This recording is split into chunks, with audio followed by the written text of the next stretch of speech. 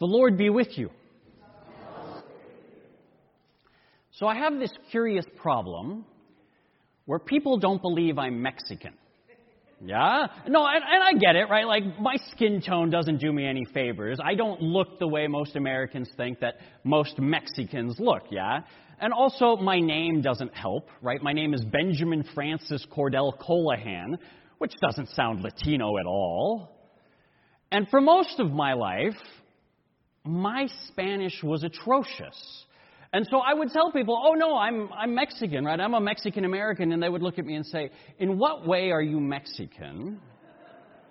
And the honest truth is I would struggle to answer this question myself. I didn't feel particularly Mexican. And part of the issue was certainly distance, right? My mom came from Mexico when she was a teenager to study here in the United States. My whole mom's side of my family has lived in Mexico basically my whole life.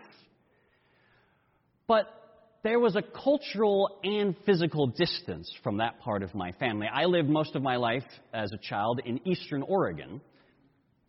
And in Eastern Oregon, I lived in a town where actually half of my high school was also made up of fellow Mexican Americans. But there was this cultural divide between me and most of them, because you see, most of the Mexican Americans in my town were part of families who were there because they were migrant farm workers, whereas my dad is a college professor. And so our lived reality, just day to day, was very different from each other. Most of the kids in the in the high school that I listened to, most of the kids who were Mexican would listen to mariachi music. And though it breaks my mother's heart every time I say this, I cannot stand mariachi music. It just does nothing for me. Most of the Mexican-American kids in my high school, what they wanted to do after school was play soccer. What I wanted to do after school was play computer games. And so the kids I ended up hanging out with, despite the fact that half the school had the same heritage that I had, I ended up hanging out with the Anglo kids, the super white computer nerds. And as a result, people didn't think I was Latino. My friends were Anglo. I didn't consume any Mexican media.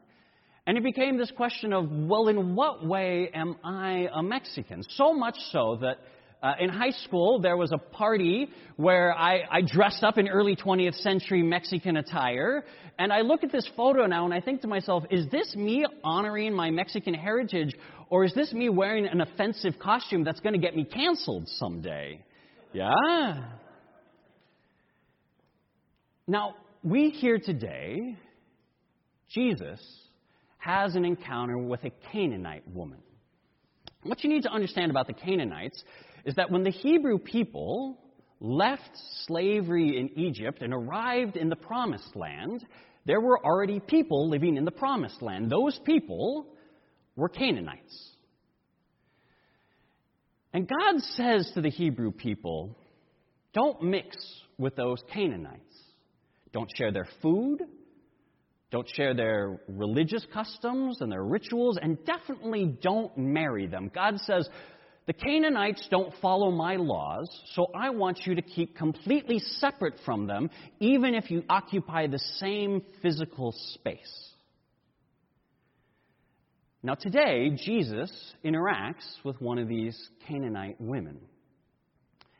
And it's not just any Canaanite woman, it's a Canaanite mother. A mother of a daughter who is possessed by a demon. And when she sees Jesus, she cries out, "Have mercy on me, Lord, Son of David. My daughter is possessed by a demon." This woman knows that she is of a different culture than Jesus. She's a Canaanite. By calling him Son of David, she's acknowledging that he is Jewish. But she says, "You are a son, and I have a daughter. We are both parts of families, and we may be from different cultures, but isn't the fact that we both have families enough? Can't we connect in this moment, and you give my daughter what she needs?" My mom, God bless her, like this Canaanite woman, strove to convince me that just despite my cultural differences with my family, I could still have a connection with them. And so she would take me down to Mexico, and we would stay with my grandparents who lived down there, and she would introduce me to my aunts and my uncles and my cousins. But here's the thing. When this woman cries out to Jesus for help, what it says Jesus does is to ignore her. And that's what I would do with my family when I was down in Mexico. My mom would do all this work to take me on this trip. And my family would want to get to know me and talk to me, and I would just go into my room and I would read my American novels and I would play with my American toys, and I would just sort of pretend that this whole Mexican culture and family and country outside my door wasn't there. But this Canaanite woman doesn't give up on Jesus. She keeps following him and his disciples, and she keeps shouting after them for help. And my mom did the same thing. Every single year, my mom would take me down to Mexico.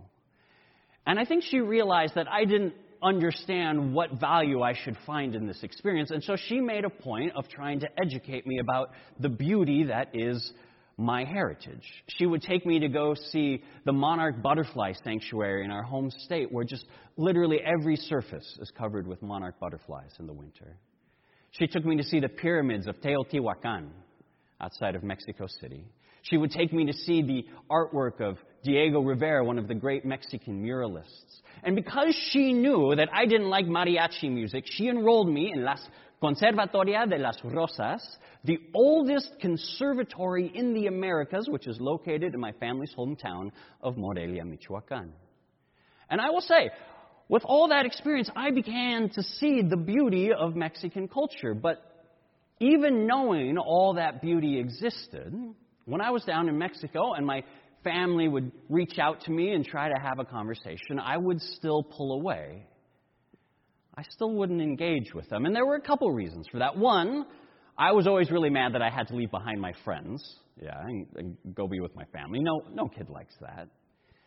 But two, it was so obvious to me that even though Mexican culture was beautiful, I wasn't a part of it.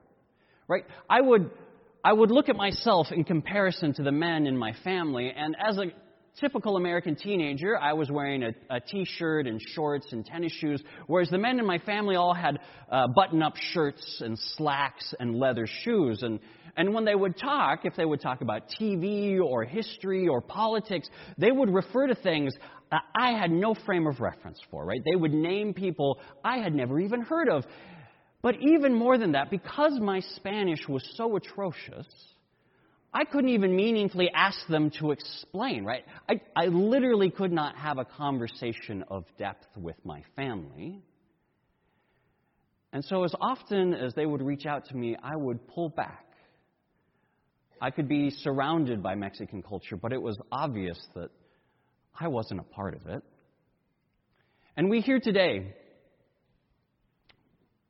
Jesus, this woman keeps going after him, keeps trying to convince him, hey, I have a part of you.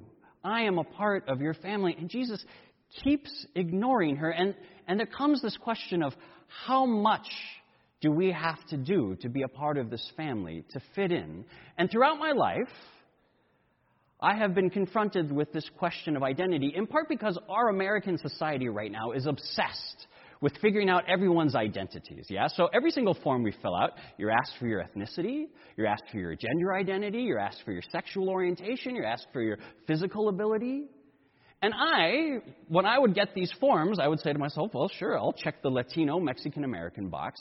And what would happen is I would find out that there are spaces and groups set aside just for people like me, and I would get invited, come be a part of this group for people who share your experience and your heritage. And I would show up in college, in seminary, even as a pastor now. I show up in these spaces and I look around and I see people who look at me with an expression that says, what are you doing here? You don't belong. And every time I have this experience, I have this moment where I have to decide, is it worth the effort for me to try to prove to everyone that I am indeed Mexican enough to be a part of this group, that I am Latino enough to belong in this space? And I figured, if I have to do that for my family in Mexico, it's just not worth it. Right? If I have to prove that I belong, the answer is, I don't. And you may not have had this same experience with your ethnicity, but my bet is, at some point you've had this experience with whether or not you belong to God's family. I'm willing to bet at some point you've been in a space where you have felt the need to prove that you are sufficiently Christian to be in this space. Maybe you're talking to someone and you hear them say something like, God is good. And you think to yourself, oh, I've heard this once before. I'm supposed to say all the time. Yeah? And then if I say it again all the time, they'll say God is good back. And I can show that I belong. Or sometimes people just start saying things about how good God is. And you're like, I'm supposed to start saying amen right now, right? Amen, yeah. I'm with you right now. Or maybe you have this moment where people are starting to tell when they experienced Jesus for the first time, when they knew the love of God in their lives, and you say to yourself, I was baptized a Lutheran as a baby. I've never not known the love of God, so maybe I just need to make up a story to say, oh yes, definitely, I fit in here too. And the fear is that if you can't show your credentials, that you can't show you really do belong to this family, what you'll hear is what Jesus says to his disciples when they ask Jesus to send this woman away because she keeps bugging them. And what Jesus says is, I have only been sent to care for the lost sheep of Israel. Jesus is saying, my job is only to take care of the Jewish people. She's not one of them. She's not part of our family, and so she's not part of our problem. I don't have to help her. But in response to that, what the woman does is throw herself at Jesus' feet and say, Lord, help me. She begs him for help in that moment. And Jesus responds by saying, it is not fair to take the children's food and throw it to the dogs. Now, I want to be clear. Dogs, under Jewish law, are unclean. Yeah? They're unclean, and even to this day, Orthodox Jewish families don't keep dogs as pets. They're an unclean animal. You don't have that in your house. And when the Bible talks about dogs, it usually talks about dogs in the context of terror and destructions. Dogs are described as the animals that eat corpses in the street when everything else is dead. Yeah? Hi, Jude. Good to see you. So Jesus is calling this woman and her child in need of help a dog. He is calling her unclean. But the woman responds by saying, yes, Lord, yet even the dogs eat the crumbs that fall from their master's table. Now, once again, right, in Jewish culture, there are no dogs under their master's table because dogs are unclean. You don't put them anywhere near the table. However, in Canaanite culture, in this woman's culture, dogs were a beloved part of the family, valued for their loyalty. This woman is describing the dog from her own cultural perspective, on her own cultural terms, and saying dogs have a place in the family. Come on, Jesus. And what Jesus has done just before his interaction with this woman is been told by the Pharisees that Jesus isn't living up to Jewish law because he doesn't have his disciples wash their hands before they eat. And washing their hands is a ritual tradition within the Jewish custom. And Jesus says to his disciples, don't worry about this, guys, because I want to reframe your tradition for you. What makes someone clean or unclean isn't what goes into their mouth. It's what comes out of their mouth, because what comes out of their mouth comes from their heart. It's the thoughts,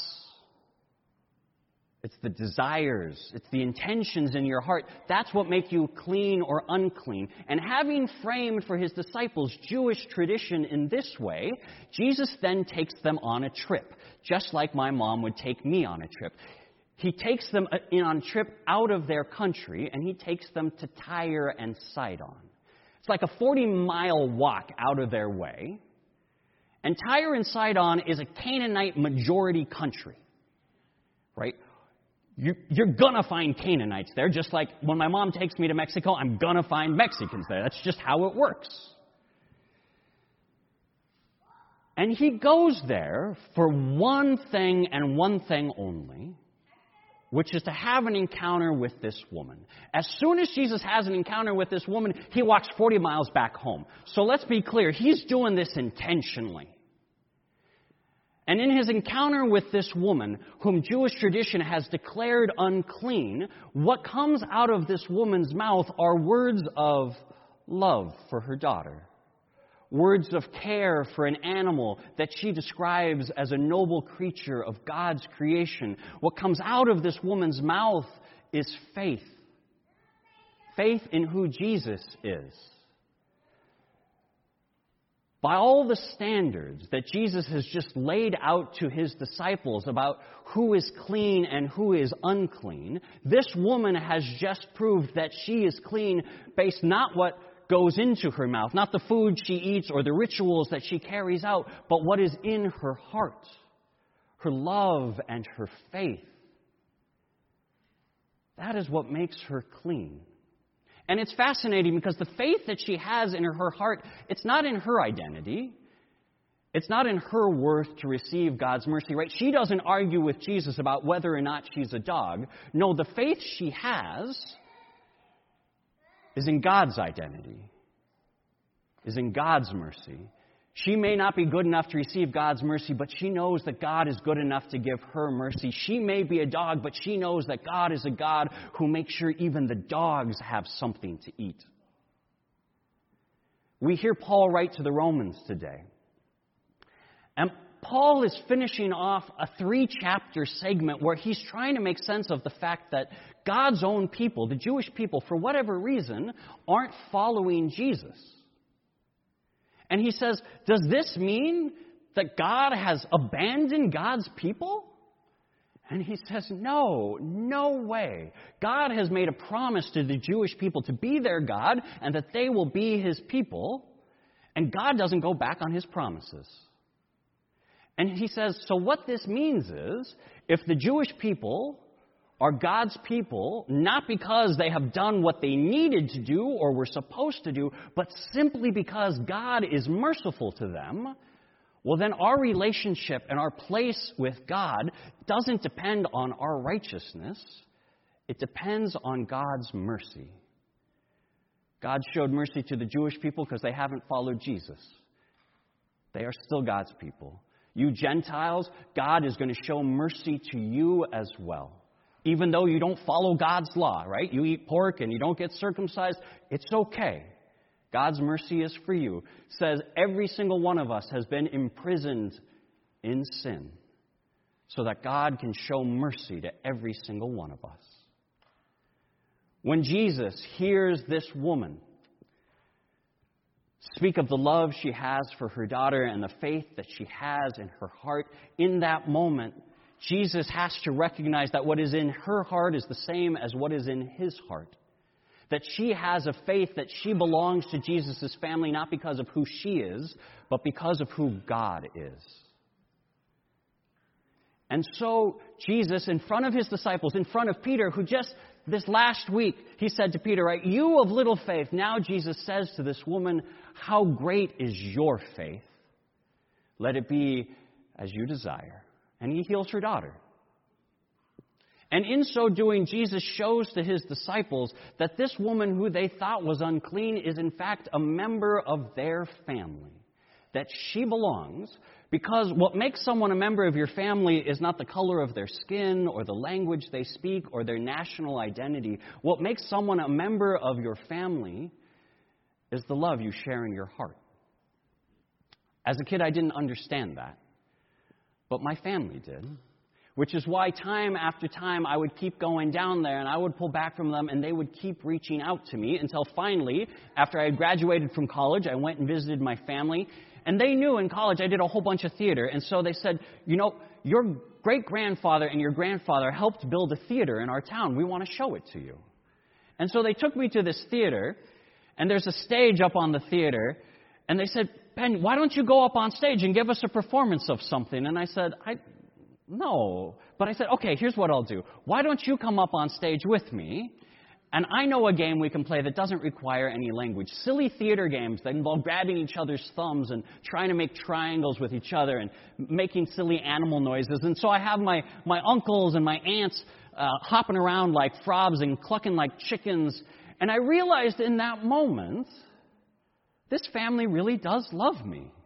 Right? This family is willing to make fools of themselves to have a relationship with me, a relationship that is based not on all the great things I've done for them throughout my life, but on their mercy for me, on the love they have for me. And that experience inspired me to say, I'm a member of this family not because I am sufficiently Mexican. I am a member of this family because they love me. And because I am a member of this family which happens to be Mexican, well, maybe I can claim my Mexican identity without shame or embarrassment that I am insufficient. And so as a result, in seminary, I checked off the box that said, I'm Mexican-American, I'm willing to do Latino ministry, and the Holy Spirit said, great, we're going to send you to Brooklyn, and you're going to be the pastor of a Spanish-speaking congregation. And man, was that a hard learning curve. If my Spanish wasn't good enough to have a conversation with my family, what do you think it was like trying to preach on a Sunday, yeah? But praise God, my family gave me help week after week, helping me get my sermons up to snuff so I could preach. And as a result, my Spanish, when I was in Brooklyn, got the best that's ever been. And then I was able to go back to Mexico and meet up with my family and have those conversations I was missing out on for decades to discover who these people were and why they were so interested in me in the first place. And now I get to go down there with my wife and my daughter who, you know, we stand out sometimes. But we belong. We belong not because we're sufficiently Mexican. We belong because they love us sufficiently. And that's how it is with us and God. That's how it is every single time.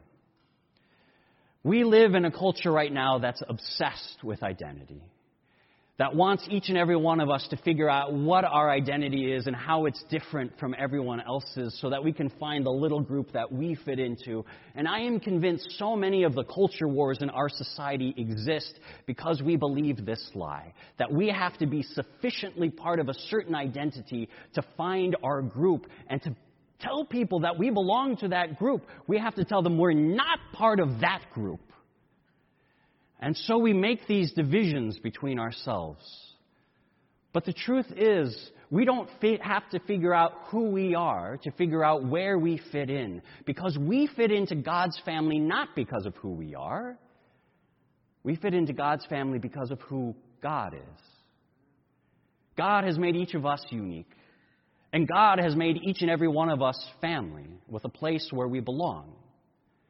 And what that means is our confidence in our belonging can give us the freedom to celebrate our uniqueness and our diversity, which means, yes, we can celebrate, hey, maybe I have Mexican heritage, and so maybe I'm going to celebrate the Virgin of Guadalupe this year, but maybe my family also has Swedish heritage, so we're going to celebrate St. Lucia Day this year, right?